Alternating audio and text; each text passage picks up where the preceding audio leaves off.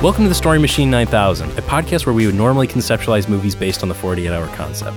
But this is a special episode. This is a continuation of the behind the scenes of our podcast drama, Earl of Montana and the Knights of Ice. So if you haven't been keeping up with regular updates, this is where we are.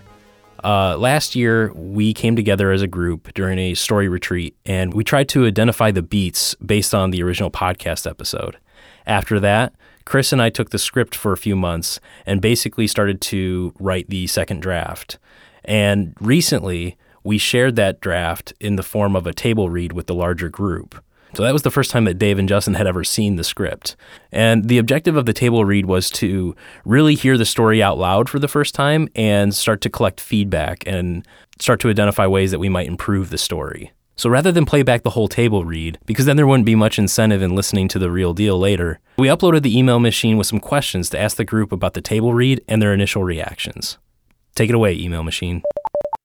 What was it like seeing the script for the first time?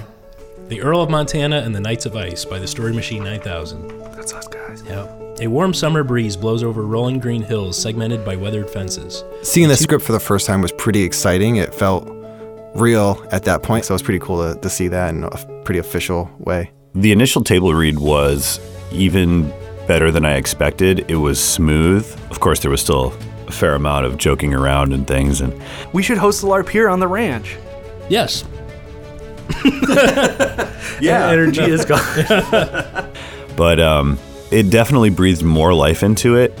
There was more character development. Like, they're always going to be a little flat when you first concept them, but giving them a little more stickiness as far as, like, these are their wants, their interests, this is how they interact with each other. I was really excited to share the script for the first time. Admittedly, I was a little afraid just because not everything stuck, right? So, you know, thinking back to the story retreat that we had and even the initial podcast episode, I mean, some parts of the script had gone through some pretty radical changes. And not that I thought anyone was going to take offense to it. I didn't want to lose what we originally all really loved about the script or the idea in the first place. Looking back, how has the story changed from the initial episode for the better? I think the main thing that stuck out to me is, like, we kind of dropped the Lady of the Woods love interest.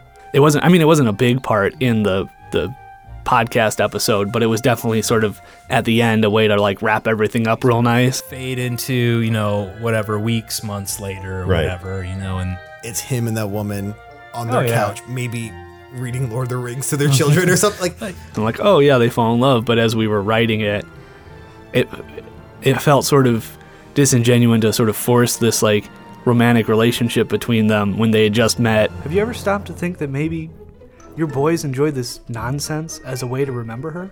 Earl pauses. You know, this ranch was her vision, and that's what I liked about her. She could see the reality of this place before I could.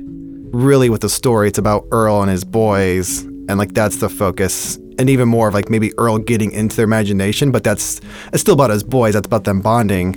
It's kind of like how in, like, Frozen, no one gets married at the end, because it's not about that. It's about a father and his boys, and not about Earl having his new wife that's a replacement for the old one, and now they have a happy family because of that. All right, Dad, we're ready. All right, boys, your quest, if you choose to accept it, is to finish painting the north wall of the stables.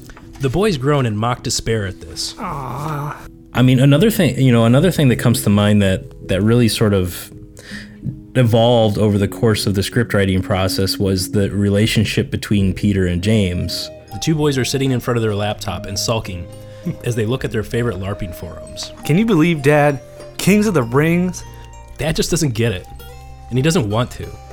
I guess I think about especially the brothers. The brothers just seemed like little plot devices that enabled us to go into the LARP, but they really weren't fleshed out as far as anything in the original concept. Seeing the script, like, come out and having them, like, banter back and forth, or, like, they're like talking with each other at night, like over the laptop, like, hey, quick, breathe them down my neck. Like those like little scuffle things that happened, like really breathed a lot more life into them. And it was really cool to see that. Peter pauses and realizes what he just said. He turns to James. Dad's never gonna go for this. He won't even have to do anything. We'll plan the whole thing, and it'll make so much money for the ranch. But like I said, he just doesn't understand anything fantasy. James jumps off the bed and paces back and forth as he formulates a plan. We just have to sell it to him in a way that he can understand. Especially seen as how one is the older brother and the other is the youngest, and really sort of defining what that relationship looks and sounds like, right? So in other words, Peter being the older of the two really kind of had a sense of responsibility, and conversely, James was a little bit more emotional. He was a little bit more excitable and quick to emotion. And we see that the tables turn a little bit as toward the third act, when Peter is ultimately kind of defeated, and James is the one that kind of comes to his rescue, emotionally speaking. What part are you most looking forward to? I'm really looking forward to some of the battle scenes, because it was a challenge to write them, thinking that, well, this is all audio, so you're never going to see these fights.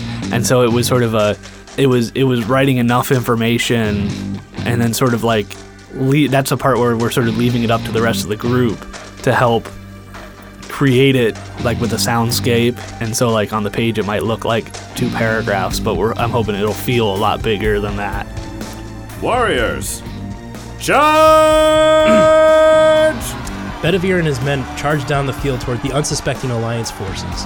Liz and Edward try in vain to rally their troops. What unfolds is a Lord of the Rings style battle. So personally, like playing the king, I'm just more excited to actually like read through the lines and try to get his voice and his mannerisms correctly. All right, kids, game's over.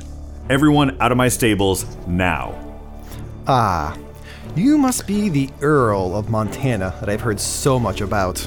I feel like when we were doing the quick read, I was still trying to figure out his voice, and like, because I feel like he wasn't quite as snobby and pretentious kind of as he could have been, and so I'm pretty excited to see how that like comes out via actually practicing my lines and such. So The King of Ice, it's funny because like when we were concepting it, it was like we were sort of cajoling around the idea of like, oh yeah, he's got his henchmen, and it'd be awesome if they just like weigh in and like mirror everything that he says. The king laughs and his knights join in. Enough. It's even better because like he just like dominates everybody. He just like uses everybody, and it's like they back him up more out of fear than out of respect. And I love that. Blake, I just got a text. Guards, seize him. The 2 guards grab Selfo Knight by the shoulders and haul him toward the king.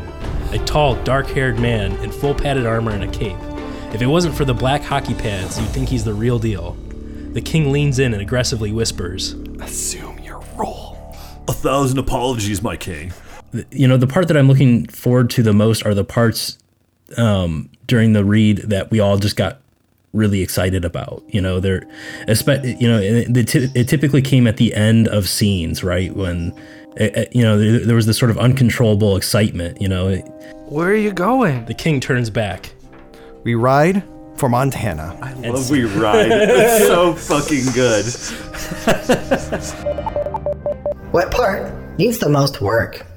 Not a whole lot. I don't think there's a whole lot of work to be done. I think there's definitely some stuff that we can kind of workshop in the moment. If there was one part that I'd want to keep working on or add to, it's probably the descriptions that we use at the beginning of each scene, or like descriptions of characters, because I think in the moment writing it was really hard, and it felt kind of silly to spend a paragraph like talking about what Earl looks like.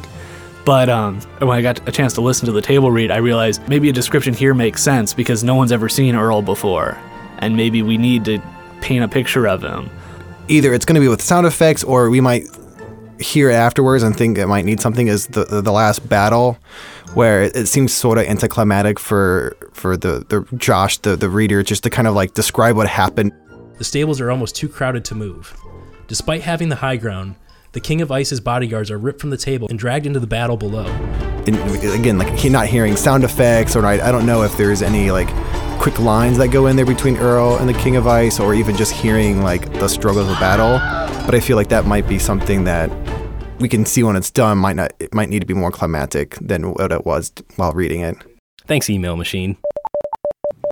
Yeah, I mean, I guess any sort of parting words would just be, largely around, I'm genuinely excited about this, because when we started the podcast over a year ago, we really thought it was just going to be kind of, for want of a better phrasing, more of the same. And while I like doing traditional episodes of the podcast, I think this is going to be hopefully an annual tradition and something to really look forward to. And I think it'll ultimately kind of improve the quality of the stories too. I mean, and it's really just sort of a testimony to how, well, really all the podcast episodes are just first drafts, right? Like, I don't know if we could have made something this exciting if we hadn't gone through an iteration process. And while, like I said, I'm really fond of the original podcast episode, I think the opportunity to really workshop and really sort of define and take the story to the next level has been really, really exciting. And I'm just based on the table read, I'm really looking forward to it. So those are all the updates for now. If you want to get a hold of us, you can email us at storymachine9000@gmail.com. Or you can find us on Twitter at StoryMachine9K, #SM9K. And as usual, you can find the podcast on iTunes, Google Play, Stitcher, and now you can find the full catalog on SoundCloud. And that's the show, everyone. Our logo design was by David Paget. Music and mixing by Dave Allen. Additional technical support by Justin Teal. And this episode was edited by Chris Wegman. Thanks, and we'll see you next time.